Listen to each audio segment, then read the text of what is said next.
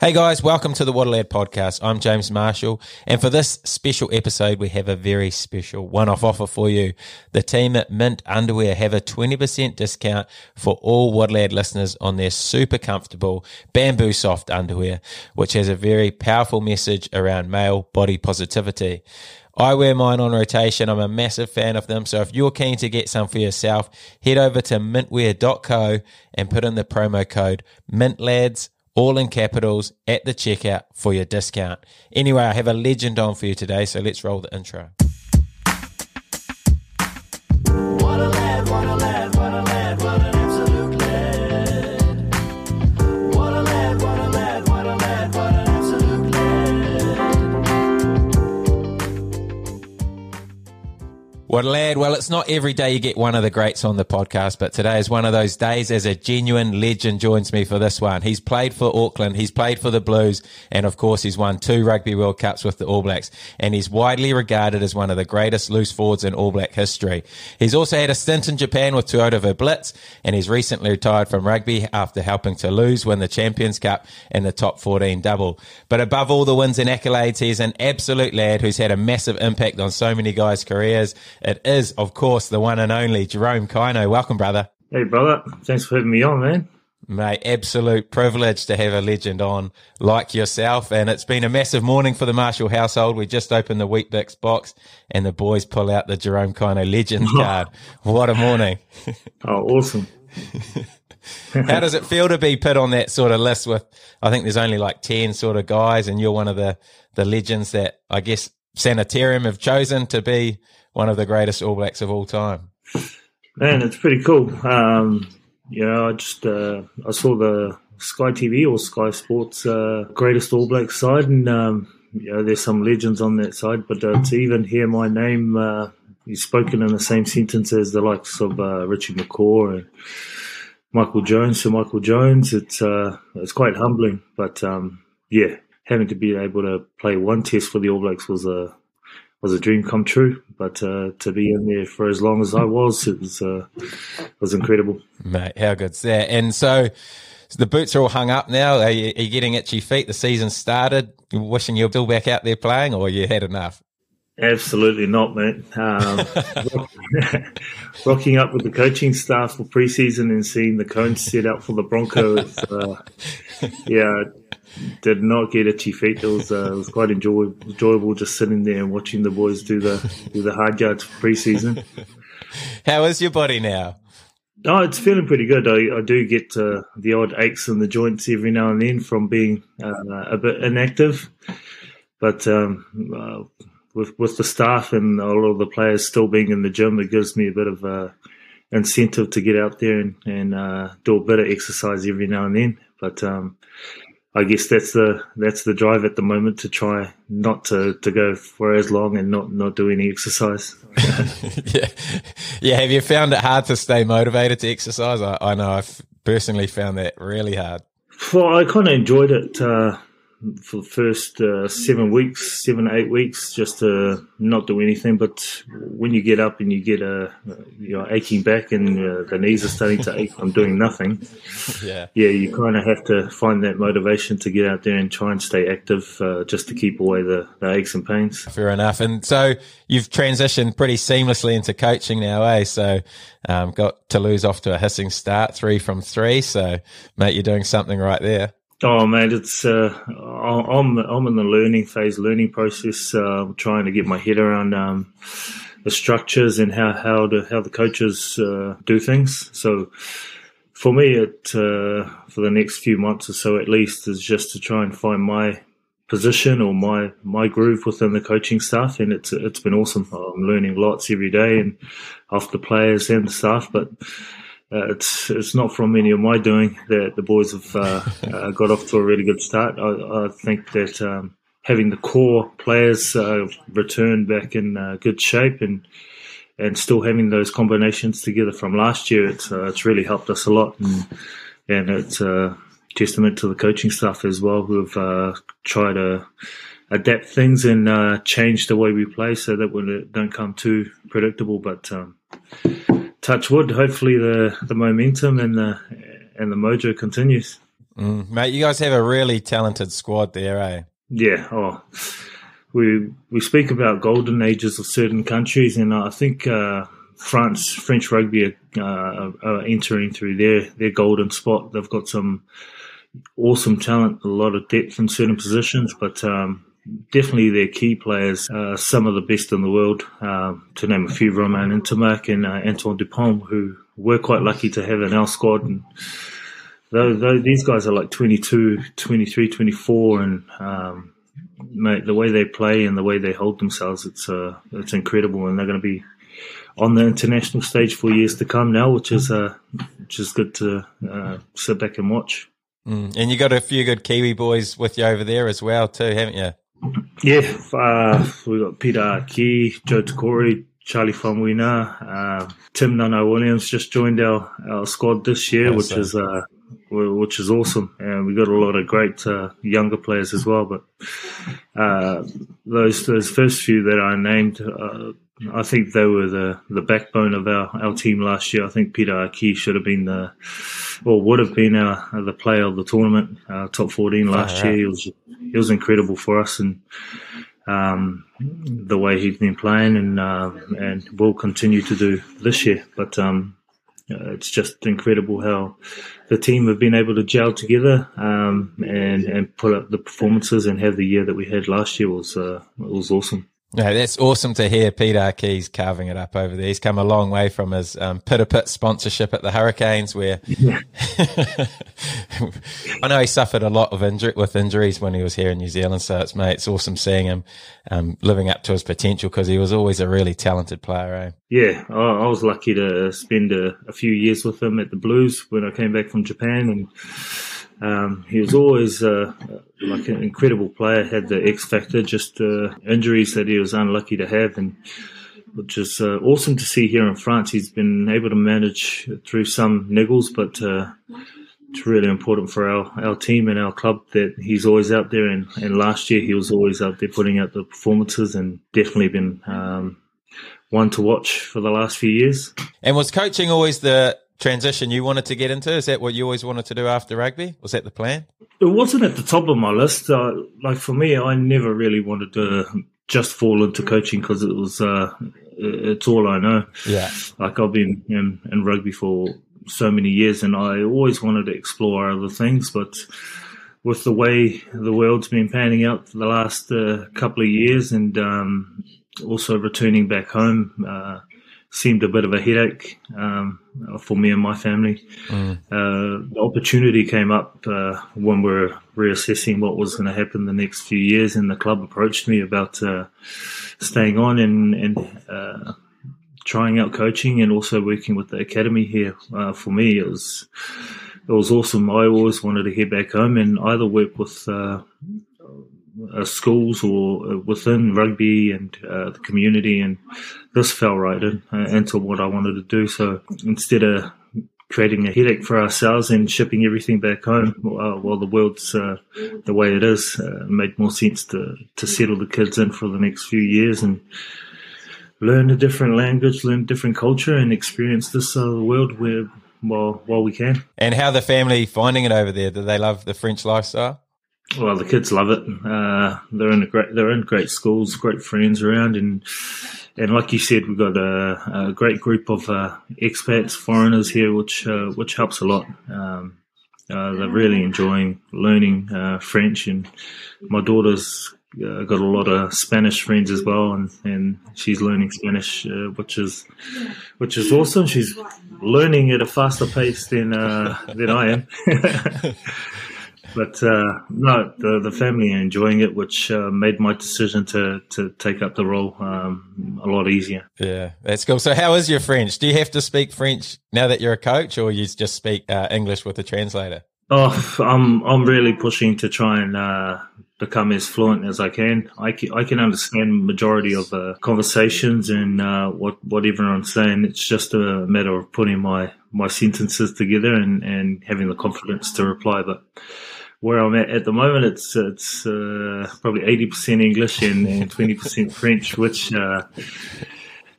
isn't good enough for the amount of time I've been here. But it's a tough language to pick up and to try and speak, but I'm really enjoying the process to try and learn and become as fluent as I should be as a coach. Can you speak Samoan? Yeah, I can speak Samoan fluently. True. And how did you go with Japanese when you're in Japan? So you've obviously got a little bit of all these languages in your head. Yeah, well, I found Japanese a lot easier than French. True, because the vowels are similar to Samoan and Māori, and in most cases, one word would mean one thing in a certain context. Where we're here in France, one word can change from past tense, present tense, feminine, masculine. And it gets pretty complicated trying to structure your sentences, but I guess that's the fun of trying to learn a different language. 100%. Anyway, mate, obviously a massively successful career, so I'm pretty keen to hear it from the start. What was it like for you growing up in Auckland? Man, it was cool. Growing up in Papakura, I had a group of friends where we would always play touch after school at the local park, and man, I tried all sorts of sports. I tried volleyball, basketball, athletics, you name it. We did it, and it was just a normal, classic Kiwi kid upbringing where you'd always be active. But no, I loved it, and I think my first love was either athletics or rugby league, because my household would always be glued to the TV on Friday nights watching either the Canberra Raiders or the Manly Sea Eagles, which were my favourite teams growing up. And it was always rugby league. Wasn't until the test matches, All Black test matches were on, that's when we'd watch rugby. But rugby league was the first game I always wanted to watch and always watched. It wasn't until later in high school when all my mates would be playing either first 15 or under 16s rugby, which made me want to make the switch just so I could play with my mates. True. You must have been dominant at a young age, were you? You would have just been bigger, stronger, faster than everyone, were you? You would have been a nightmare to play against as a kid, I'd imagine. No, I played in the backs true. Earlier on. I was a fullback, centre, the odd time at first five, but I was useless at kicking. I couldn't kick. But I was a skinny beanpole. Were you? Oh, hell. I was really fast, but it wasn't until my second to last year at high school when I got a scholarship to St Kitts, when my coach Tim Connolly at the time mentioned you should try at loose forward, you're getting a bit big, and started to fill out. And I tried it and stayed there ever since. Right. So I'm quite thankful for my first 15 coach to offer me the position to switch, and man, I loved it ever since. And you had a stacked team at St Kitts that year too, didn't you? Weren't you playing with Rokothoko and John Afoa? Obviously yourself. Yeah. All getting paid big bucks is the rumour. No You way. need to squash this rumour. This question came in a few times.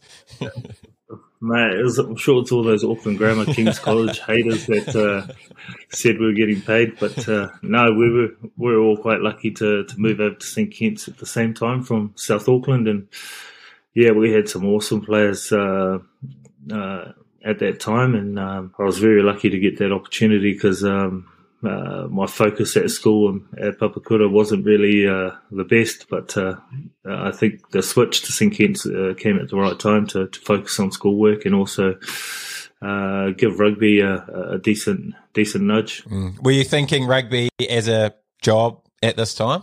No, it wasn't really in my head to give it a go. It was more focused around schoolwork and to focus, and rugby was also part of it to make sure that I could give it a good go if it was going to work for me or not.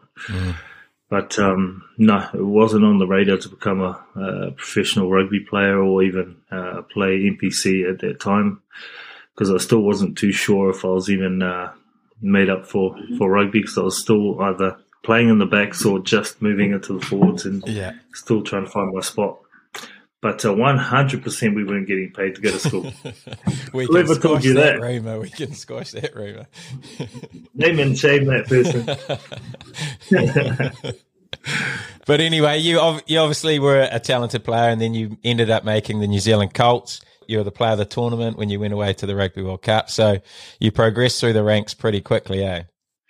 Yeah, I was quite lucky straight out of school. I spent 2 years with Titch at his training camps and doing those infamous training camps in Palmerston North, which it was hell. But for me as a young kid, just trying to know what it takes I learned work ethic and what I needed to have to be a professional rugby player. And geez, it wasn't easy. I spent 2 years in his system and never got a tournament. True. Was that just because of fitness? Because I know Willis Halaholo mentioned that he beat your beep test record for the worst ever. Oh, yeah. It's not that hard to beat my beep test record. No, he was worse. He got the worst one. Yeah. Man, it was hell. We'd do like 150s, the phosphate test, and then 15-minute break, and then you go do the beep test, and I was wrecked by the time we were warming up to the beep test. So there wasn't much of a score there to to brag about, but yeah, it was. Those were some tough, dark days spending with Titch and working there. But no, I really enjoyed it. Coming out of that, moving into 15s, I felt like I was quite prepared and fit enough to give it a good go. And I was still at a young age at that time, which was awesome. What was that sevens environment like? Because there would have been some pretty big dog sevens players back then. Were they all really good to you coming in there you must have been 18, 19? Yeah, no, it was an awesome setup. Great bunch of guys, and like the sevens environment, it's quite unique, and they have their own little things or ways that they make it unique to other New Zealand teams. But at that time, there was Ed Cocker, Tafa Iwasa, Oreni Ai, Liam Messam and Tani Raulatame were starring on those teams as well. So, mate, just Eric Rush as well. True. So, Marcio Valance. So to be training with those guys most weekends was incredible. Just seeing how they went about their work and what they needed to do to be the best, because they were winning back-to-back World Series at that time, and it was just incredible to be in and around that environment. Did that give you the confidence in yourself that when you went to this Under-21 World Cup that you were ready and you were definitely good enough? Yeah, of course. When you're in Titch's system, you knew that what you were doing in his sessions and what you were doing around their environment, no one else was working as hard as you were, and you can guarantee that the way the boys were training and working. So for me, moving out of that and going into the under-21s, under-19s, under-21s, and even the Auckland system, I knew that I was prepared well enough to give whatever team it was, to give it a good crack and to be the best I could be in those environments. So, yeah, leaving the sevens kind of prepared me for anything pretty much, and which gave me that confidence to just go out there and express myself, because I know I'd done the work. And when you'd won all these awards, like Player of the Year, I think you won the New Zealand Junior Player of the Year or something as well, did that give you more confidence, or did that add pressure? Did you start feeling the expectation was on you to succeed in footy? I'd say it gave me confidence, but yeah, like you said, on the other hand, it did add a bit of pressure because you're still young, and then you're moving into 15-a-side rugby where a lot of guys are established, but your name's being bandied around as being the next best thing, and you know that those guys are looking at you, looking to prove a point. Yeah. So, yeah, it did add a bit of pressure to go out there and perform, but I was young enough, and I don't think I really cared too much about pressure. I just wanted to get out there and get my chance to prove myself. And you did that pretty much straight away for the Auckland side, eh? Made an instant impact in there. Well, I think that first year for me, just training alongside Carlos Spencer and guys I used to have on a poster on my wall a couple of years before, being in and around that environment, I think I spent the first year just pinching myself and just not being able to believe that I'm training with these guys and rocking up to meetings with them, and it was pretty surreal. It was cool. I speak to my dad about it all the time. We used to get the Auckland or Blues posters out of the Herald every year, and I used to always put it up in the hallway at home, and to be running out and training with them, and even doing that poster shoot with them, I used to tell them that, geez, I used to watch you guys I used to stare at that poster all the time, and now I'm here doing it with you guys. That was crazy, and I'm sure a lot of guys go through that similar memory, but for me it was incredible. And what were the guys like when you went into the environment? Because one thing that's probably come up a few times throughout this podcast is how good you've been for young guys who have come into the All Blacks or come into the Auckland environment at making them feel comfortable. So did someone do this to you when you went in, or did you have the opposite where you felt like you needed to maybe make more of an effort in that space? Yeah, I think I had to make more of an effort when I was in that, when I first came in, because there are a lot of older established All Blacks in there, like Case Muse, Carlos Spencer, and I think Lee Stensness was still playing at that time. But I had Kevin Malamu and Ronnie Clark, who were there at the time as well. They took me in and they always made me comfortable wherever I was. Being a young guy, I was like a deer in headlights, always wondering when the next meeting is, if I'm going to miss a training time. And I was always reassured by those guys, and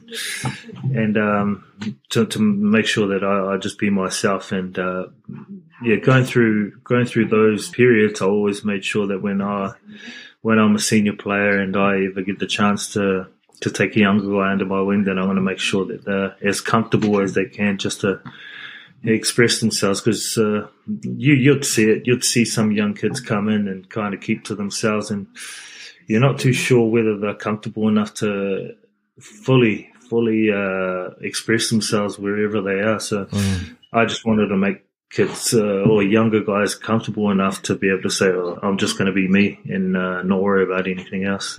It's so cool because it makes a massive difference. And it doesn't take much for you as a senior player to make someone feel comfortable. You just have to go up and maybe say a word or something, but it can have a massive impact on some of these young guys.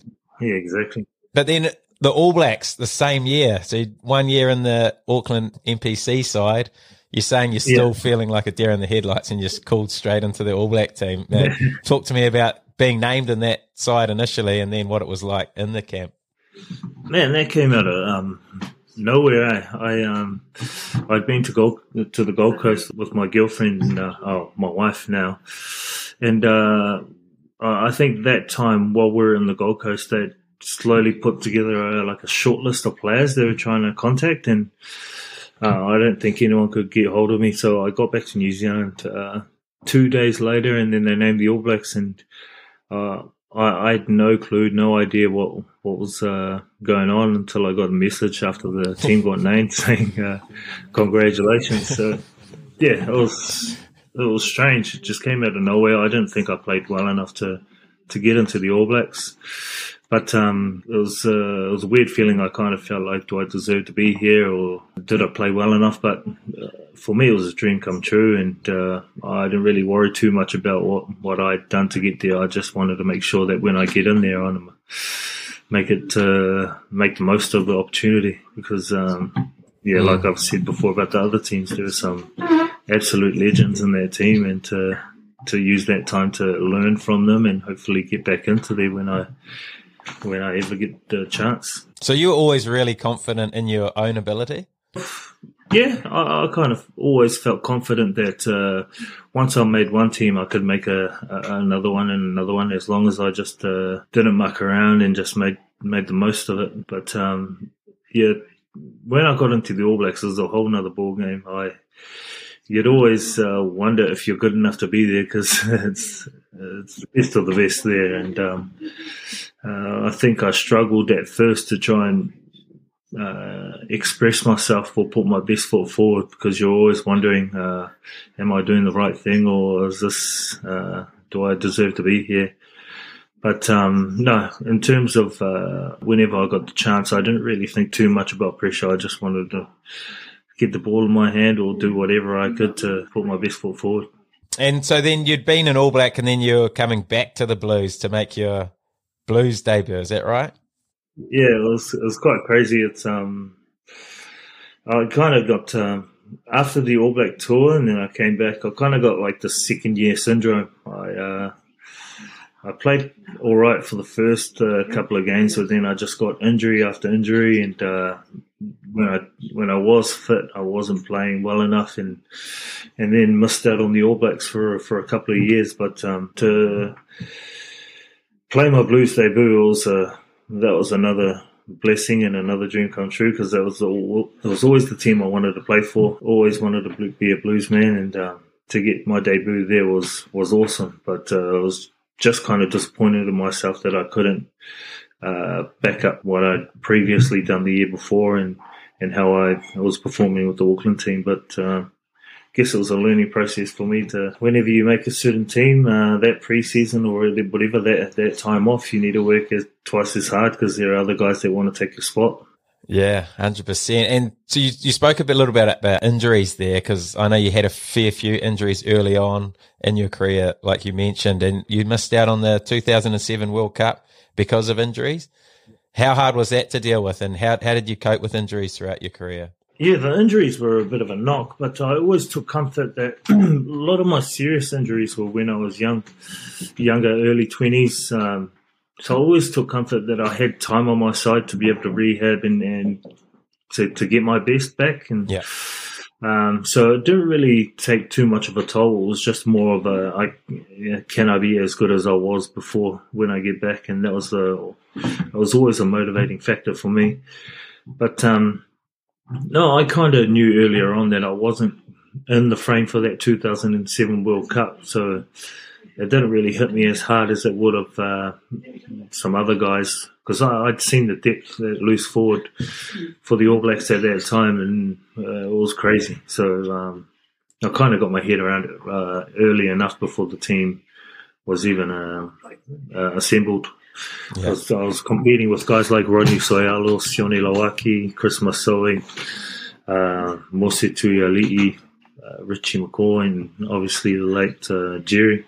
Yeah. So yeah, for me, and they were playing awesome rugby at that time. So for me, missing out on that team wasn't much of a shock, because I'd known and I could see who was ahead of me, and that's what I needed to work towards. And then you obviously did that work, because the following year you almost cemented your spot into the All Blacks side after that.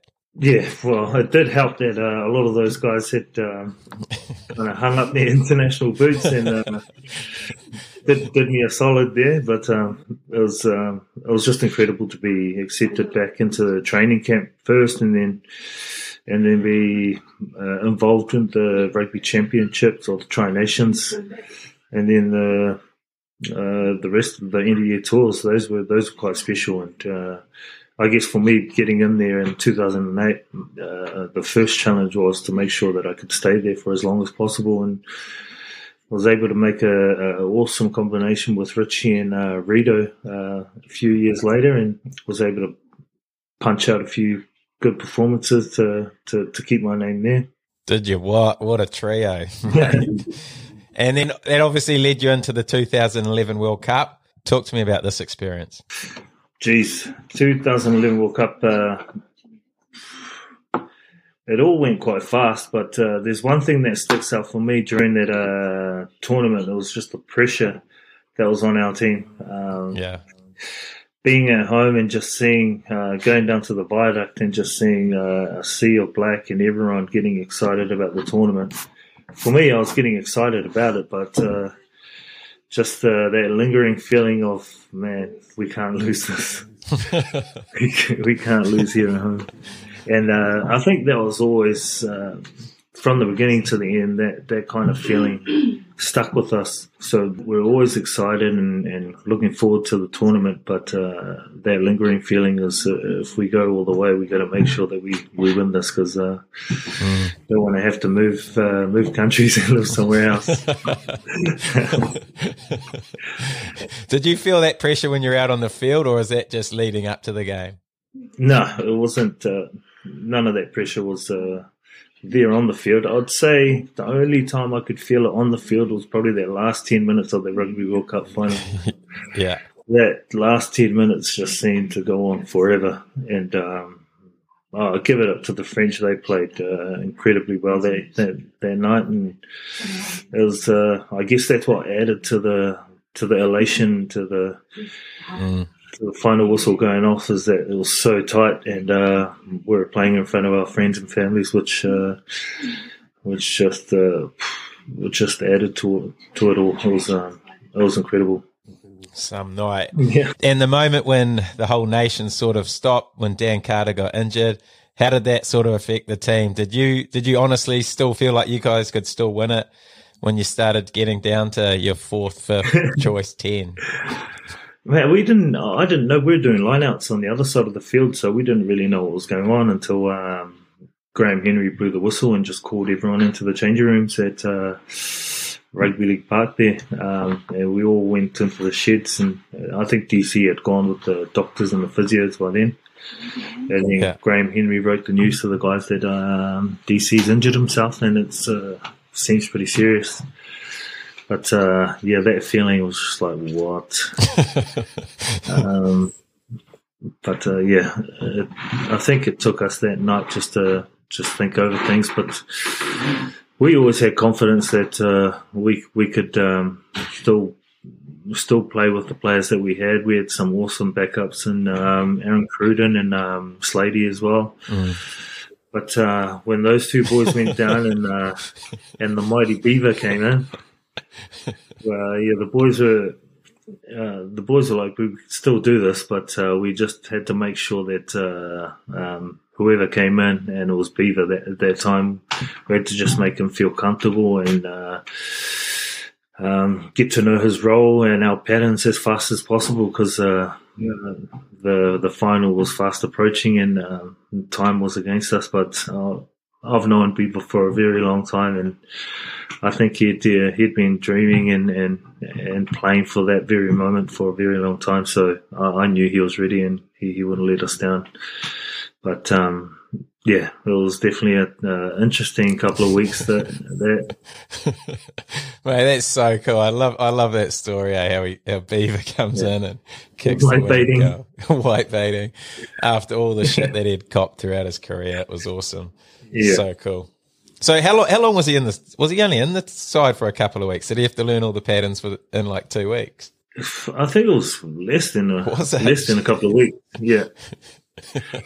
Yeah. So he had to pick it up pretty quick. But no, he did well. I think it was less than a couple of weeks. All right. That is impressive. And a couple of moments in that World Cup that everyone remembers about you. A couple of massive tackles. You just manhandled Shabal and I think Digby Ioane, picking them up and just throwing them around like a rag doll. How were those tackles? Because they're obviously big ones on your highlights. Man, it didn't really didn't hit me until after, when you're watching the game over and then the boys are talking about it. But it was something that happened really fast. I didn't really plan or set out to do it like that. It's just the way it happened, and I'm glad it did, because the Aussies were definitely hitting their straps earlier on in their game. But those kind of situations, you don't really think too much about them. You just get out there and do them, and it's not until after you reflect and look back at what you did, and sometimes you pinch yourself, but then other times you're just like, it's just the way the team were feeling and how we were in the zone at that time. So what was your mindset going into a tackle? Because obviously you're known for your massive collisions, your big hits. What was your sort of mindset going into them? Because I'm sure it would have been completely opposite to mine. Man, earlier on in my Auckland days, I was lucky to play with one of my best mates, a good mate now, Sam Tutupo. I used to always ask him, well, what does he think when he goes into tackles? Because sometimes he goes and tackles guys 3 times his size and he owns them. He was crazy, yeah.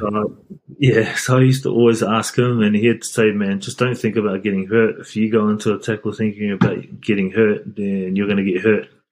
he said, just go on with everything. Don't think about anything. Just back yourself. And I always took that mindset because I'm a lot bigger than him, and I see how he just wraps guys, and he just folds them backwards. So I kind of took that mindset. But in those tackles with during the World Cup, for me, it was just trying to stop them or stop any momentum they had.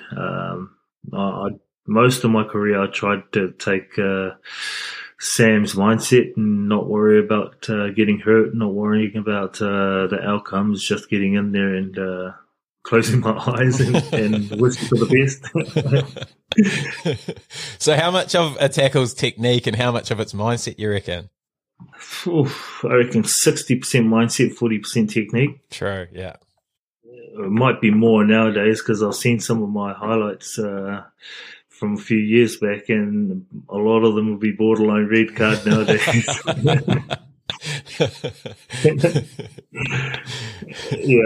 Yeah, true. And at the end of that World Cup, you were nominated for Player of the Year, one of the best players in the world at the time. How did that feel? Man, it was awesome. It was special to be nominated. I felt quite lucky because majority of our team during that World Cup, they really played well, and to be selected in a group of players throughout the whole tournament it was quite a blessing. I just felt like I fed off majority of the boys. Being led by Richie, who was just incredible. Played majority of the World Cup injured, and was still able to lead the guys and play the way Richie does. So I felt quite lucky to be nominated amongst some of those guys ahead of a lot of guys in our team who I thought played really well. Yeah. Did Richie tell you about his foot? Did you know about it? Oh, you kind of knew about it, but he wouldn't talk about it. He'd say it's fine. And you saw him in the weight room and doing fitness. He'll do everything except for some of the extras we do after training. He wouldn't jump or anything just to make sure of it. But you could see sometimes he'd be hobbling around the hotel, and you kind of questioned if he was all right. But I was too scared to go up to him and ask him about it. But he didn't like to talk about it. Oh, that's classic. Then the move to Japan, I guess. So what was the reason behind that move? Man, I needed another shoulder operation, which kind of took me out of Super Rugby and All Blacks for at least another year and a half. So for me to try and rehab in New Zealand and then build myself back up during the off season, I thought, why don't I just rehab now and then play a shorter season in Japan and try and get myself back to fitness and also just an experience for my young family at that time. I thought it would be a great time to move. Also a refresher after that World Cup campaign, which was quite mentally draining. Yeah. I'm sure if you ask anyone that was involved in that, it was quite a relief afterwards. It was more not a relief of winning; it was more of a relief of not losing. Yeah. But I thought it would be a good experience for me and my young family to go over and experience something different while we still had the time. And at that time, I was rehabbing a few injuries and had a shoulder operation, which I thought was a perfect opportunity. Mm. And how did you find the Japan League over there? Man, it was quick. It was it wasn't what I expected. They love to run. Yeah. Jesus. It was a good experience. Great club. Great bunch of guys. I had to work pretty hard to get used to the speed of the game over there. The ruck contest isn't as much as it was at Super Rugby, which as a blindside flanker, you have to try and get around after the first ruck to carry the ball, and not many occasions where I'd be in the right place and make that ruck. It was too quick. But it was a great experience, and I'd always tell the boys about my first captain's run, where it wasn't your traditional captain's run that you get back in New Zealand. It was full speed for an hour. I was just wondering how anyone would have the energy to play a game the next day. Oh, they do it differently, eh? Yeah, they love to run. Is that why you came back? Too much running, or was it always the plan to come back? Yeah, it was always the plan to come back. I always, I thought I'd go over there and see how it goes and see how the experience is, and I absolutely loved the time there. And the itch was coming back to try and get back and play for the Blues again, and hopefully put my hand up to make the next World Cup, which was always a goal of mine. That was the motivation to come back and give it a good go. And let's talk to me about this World Cup. How did this one compare over there? Oh, well, it was. It wasn't as stressful as the one in New Zealand. Yeah, but I guess the motivation was on par. We wanted to make sure that we proved everyone wrong. Everyone was saying that we couldn't win it outside of New Zealand, and we couldn't do back-to-back World Cups. So for us, the motivation was already set from what everyone else was saying, and we wanted to make sure that we did something that no other team had ever done. Did you always feel confident? Yeah, I was confident. I knew that we had the team to do it, but there was always that lingering history of All Black performances outside of New Zealand, and also the possibility of facing the French in the knockout stages was always that nervous feeling. And what was the final like? Oh, it was incredible. That was intense. That week, just knowing that we're coming up against our arch nemesis in the final, and it was kind of similar to the feeling that we had in 2011, not wanting to let anyone down. But in 2015, we didn't want to lose, but more importantly, lose to the Wallabies in the Rugby World Cup final. Was the feeling after that game the same? Was it just a feeling of relief, or did this one you feel like you could enjoy it a little bit more? Yeah, I think it was different to the feeling in 2011. 2011 was more of a relief, a sigh of relief that we didn't have to move countries, and 2015 was more of a, man, I can't believe we did it. Yeah, and that was more of a, we could really enjoy it and sit back and celebrate, because we had already known that 5 of the legends on that team were going to play their last All Black game. So that added to the motivation, and also we could really enjoy it after that final whistle to celebrate with those guys. What were the celebrations like? Is it always a big do after a World Cup, or? Yeah, it was quite different that time. Most of the boys, we were staying at Penny Hill Park, and it wasn't anything extravagant. We had the families that night, and then the next day, everyone just piled into, I think it was me and Dane Cole's room. Oh, hell, that would have been a bit of nigger in there. Yeah, we just piled in there, and honestly, it was quite tame. The boys were just sitting around playing the guitar, playing music, and telling stories. So it wasn't your usual big team room gig. Yeah. It was quite I think one of the guys, Aaron Smith, took this panoramic photo of us just piled into this one room, and it was, for me, that would be one of the best memories from the celebrations of that World Cup. Was just us just sitting back and enjoying the moment together. But it was boys didn't want to get too carried away, because I think we had to be at the World Rugby Awards that next night. So there was a lot to do before we left to come home.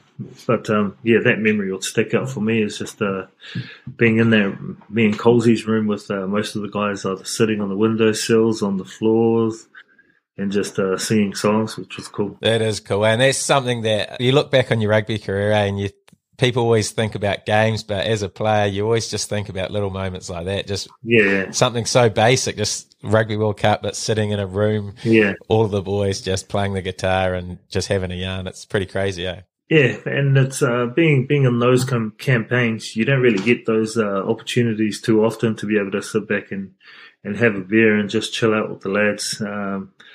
So yeah, for me, that would be a memory that sticks out, and I'll take that with me for forever. That's so cool. And last thing I wanted to mention about your rugby career was the move to Toulouse. Was that what was the reason behind this move? I kind of knew that I was at the end of my tenure with the All Blacks, but with the Blues as well. There were a lot of up and coming players, and I didn't really want to overstay my my welcome. So I kind of knew that I wasn't really up for international rugby anymore, and I needed. I kind of still wanted to play rugby, but just I didn't think that playing in New Zealand would help me or even help the younger players coming through. So I kind of needed something else. In Toulouse and a couple of other clubs came knocking. I was quite surprised that even another club came knocking for this old man, but it was something that I always wanted to try out in the Northern Hemisphere. But I'd spoken to a couple of mates who had already been to Toulouse, Luke McAllister, Corey Flynn, and Emir Tialada. So I just spoke to them what Toulouse was like, and they all said positive things about the city and the club and also the competition. So yeah, I thought I'd make the move over and hopefully give it a good go. Did you know you had as many years left as you did? Because, I mean, you ended up playing well into your late 30s, eh? Yeah, no. I thought it would be a 1 or 2 year stint to come over and probably not even play a starting role, just to help the next few guys come through and be a part of the team. But when I came over, the coaches were still quite demanding of how they wanted the team to play and the performances. So for me, it was quite a surprise that I came over and they didn't treat me as if someone that was preparing for retirement. They still wanted me to push the standards and push myself as hard as I could. And it helped me having a few of the boys over here already, Charlie Famuina, Joe Tukori, and also Peter Aki, who really helped the transition go as smooth as possible. But adding to that, we had some young up-and-coming French players and also some other South African players here who pushed the standards of the team, which me being an older guy, you can't help but to try and push yourself to meet those standards, which for me was awesome. The competitive edge gets you. Yeah. You don't want to drag the chain. And I mean, the success you had last year, you got to finish your career with the double, the Champions Cup and the top 14 double, which I don't think many Kiwis would realise how hard that actually is. That Champions Cup is such a hard tournament to win. And I mean, I never played in the top 14, but that looks like a tough tournament as well. Yeah, the top 14 in itself, it's quite tough because you're playing each team twice, home and away, and every game was it's competitive, it's physical, but then add in that the Champions Cup games in between, and the season gets quite long. But man, we're quite lucky that the boys got up for most of those knockout games and were able to put ourselves in reach of a final, a semi-final, and a final. And man, it just all panned out the way we kind of planned it and wanted to work out. But man, not many people get to say they've won a double. The top 14 and the Europeans Cup, and for me being my last year, I was quite grateful to do that. Not many people get to finish on their own terms, but let alone win two biggest ones here in France and Europe. And what are the crowds like? I mean, everyone talks about the French crowds as being just next level. What's it like there in Toulouse? Man, they're crazy here. In the south here, most of the rugby supporters are really vocal and they got numbers. We were lucky. 2 weeks ago, it was our first home game with the full crowd. And sure. They were out with the drums and singing the chants, and man, it's incredible. And it differs to every stadium and city you go to, because they always have their own songs that they sing during the games, and some stadiums you find it hard to hear yourself or even hear the calls because they're so vocal. But I think that's one thing that sets French rugby apart from most is the support that they get to most games. It's incredible. And as a player, you get so much energy from a crowd, and I guess now that COVID's sort of happened and some games don't have crowds, you can realise how much actual intensity a crowd brings to a game.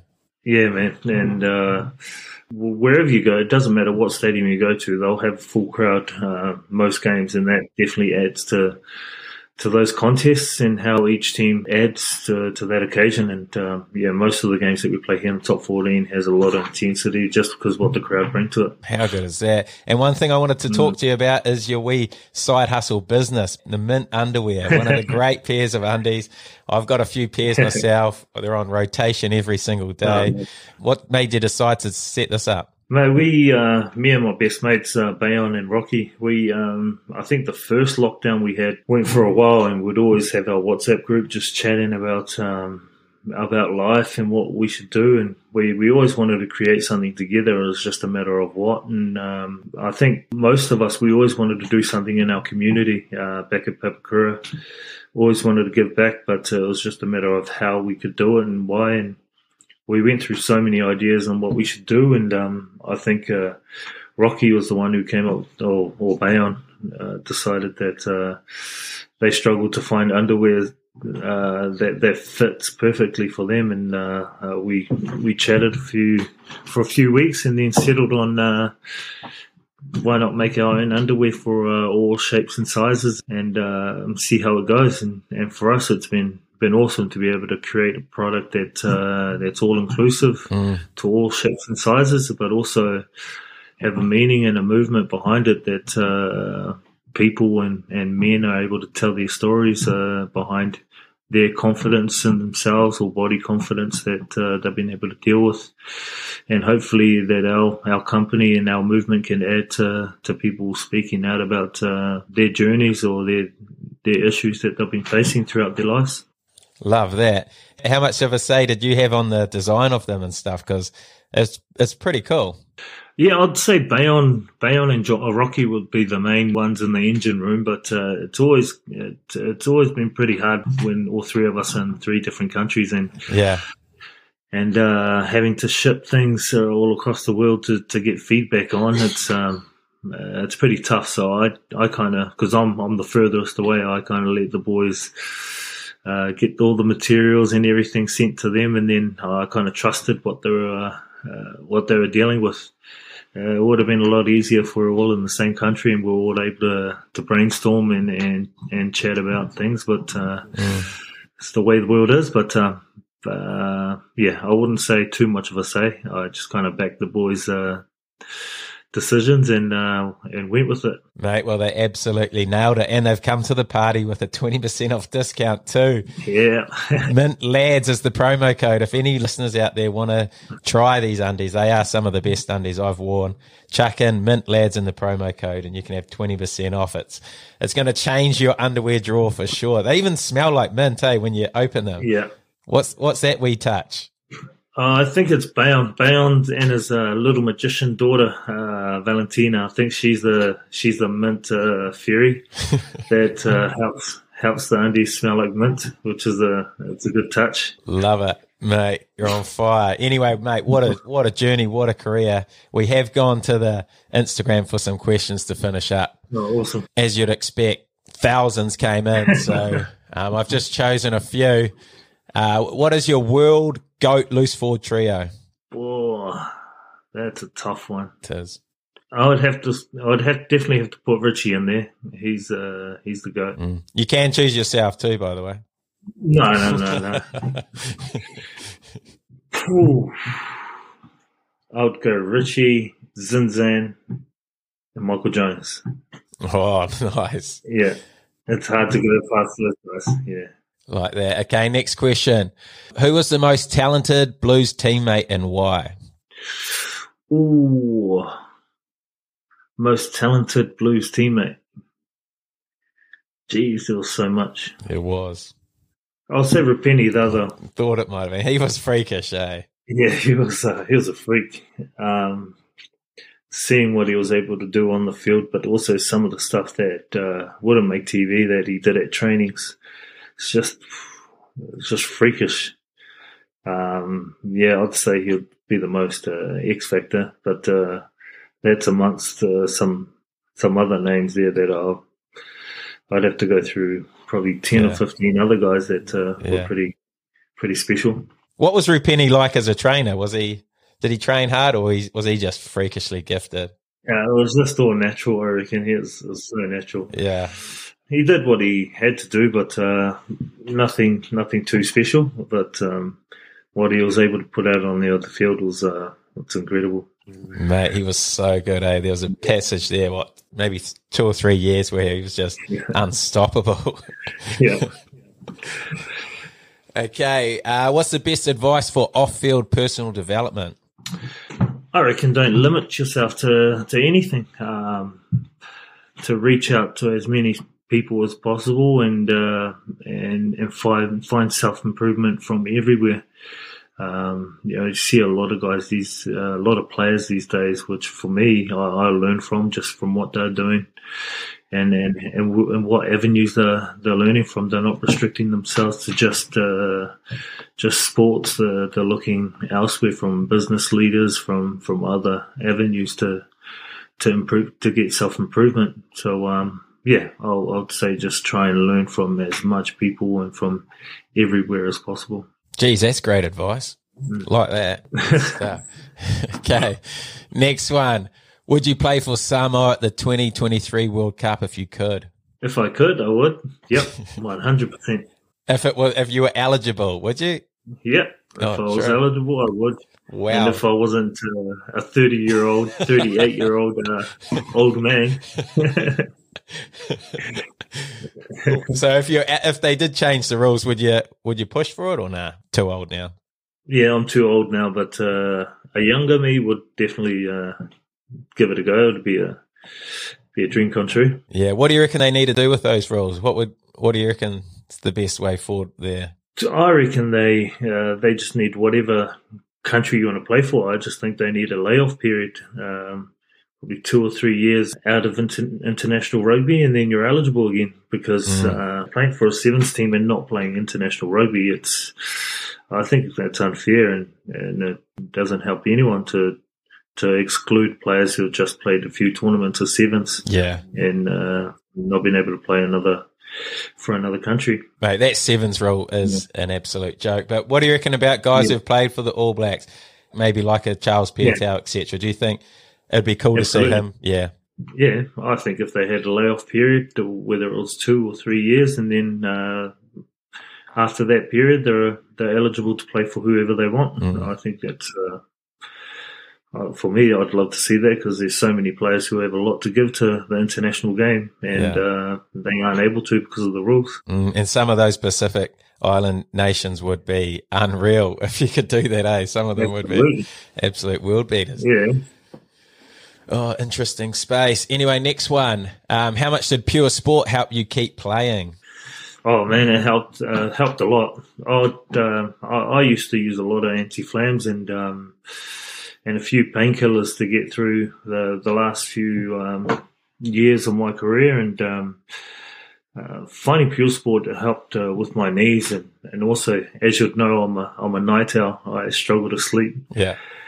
So it helped with inflammation in my joints, but also helped a lot with me getting to sleep. So Pure Sport's been awesome, and I'll definitely be using it now that I'm all washed up and done. Hopefully it would help me get into the gym. Keep the joints moving, eh? Yeah. Oh, good stuff. Okay, next one.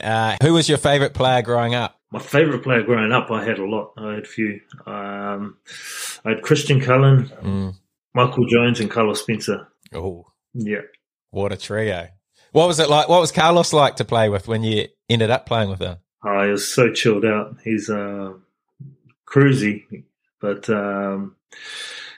just what you'd see on TV when I was growing up. He'd do the same at trainings, always trying new things, and but incredible dude. So chilled out, real cruisy. Okay, last question. What's the best piece of advice you've received in your life? Oh, that's a good one. I guess my mum's one that she used to always give me. It was, you always reap what you sow. So whatever you want to get, whatever you put into things, you'd always get out of it. So you put in whatever you want to get out of things, hard work or attention or whatever it is. Like that. That's a very powerful way to finish the podcast, mate. You've come up trumps with a couple of great pieces of advices, but hey, absolute pleasure having you on the podcast, mate. What an incredible journey. You're an All Black legend, like I said at the start. So it's been awesome to sit down and go through your journey with you on the Waterlad podcast. Thanks, brother. Thanks for having me. It's been awesome. Appreciate it, bro. Cheers, brother. Hey guys, as Jerome mentioned in this episode, he's a massive believer of Pure Sport CBD and credits it for playing so late into his career. And as most of you will already know, Waterlad has a partnership with Pure Sport CBD. So if you are keen to give that product a go, head over to waterlad.com and all the information is on there. And the promo code is WaterLad20. And as you guys heard at the start, we have partnered up with Mint Lads for this episode. So head over to waterlad.com. There's a link on that website. It's got the promo code, which is Mint Lads. Chuck that in and you'll get 20% off. Anyway, I hope you enjoyed the episode.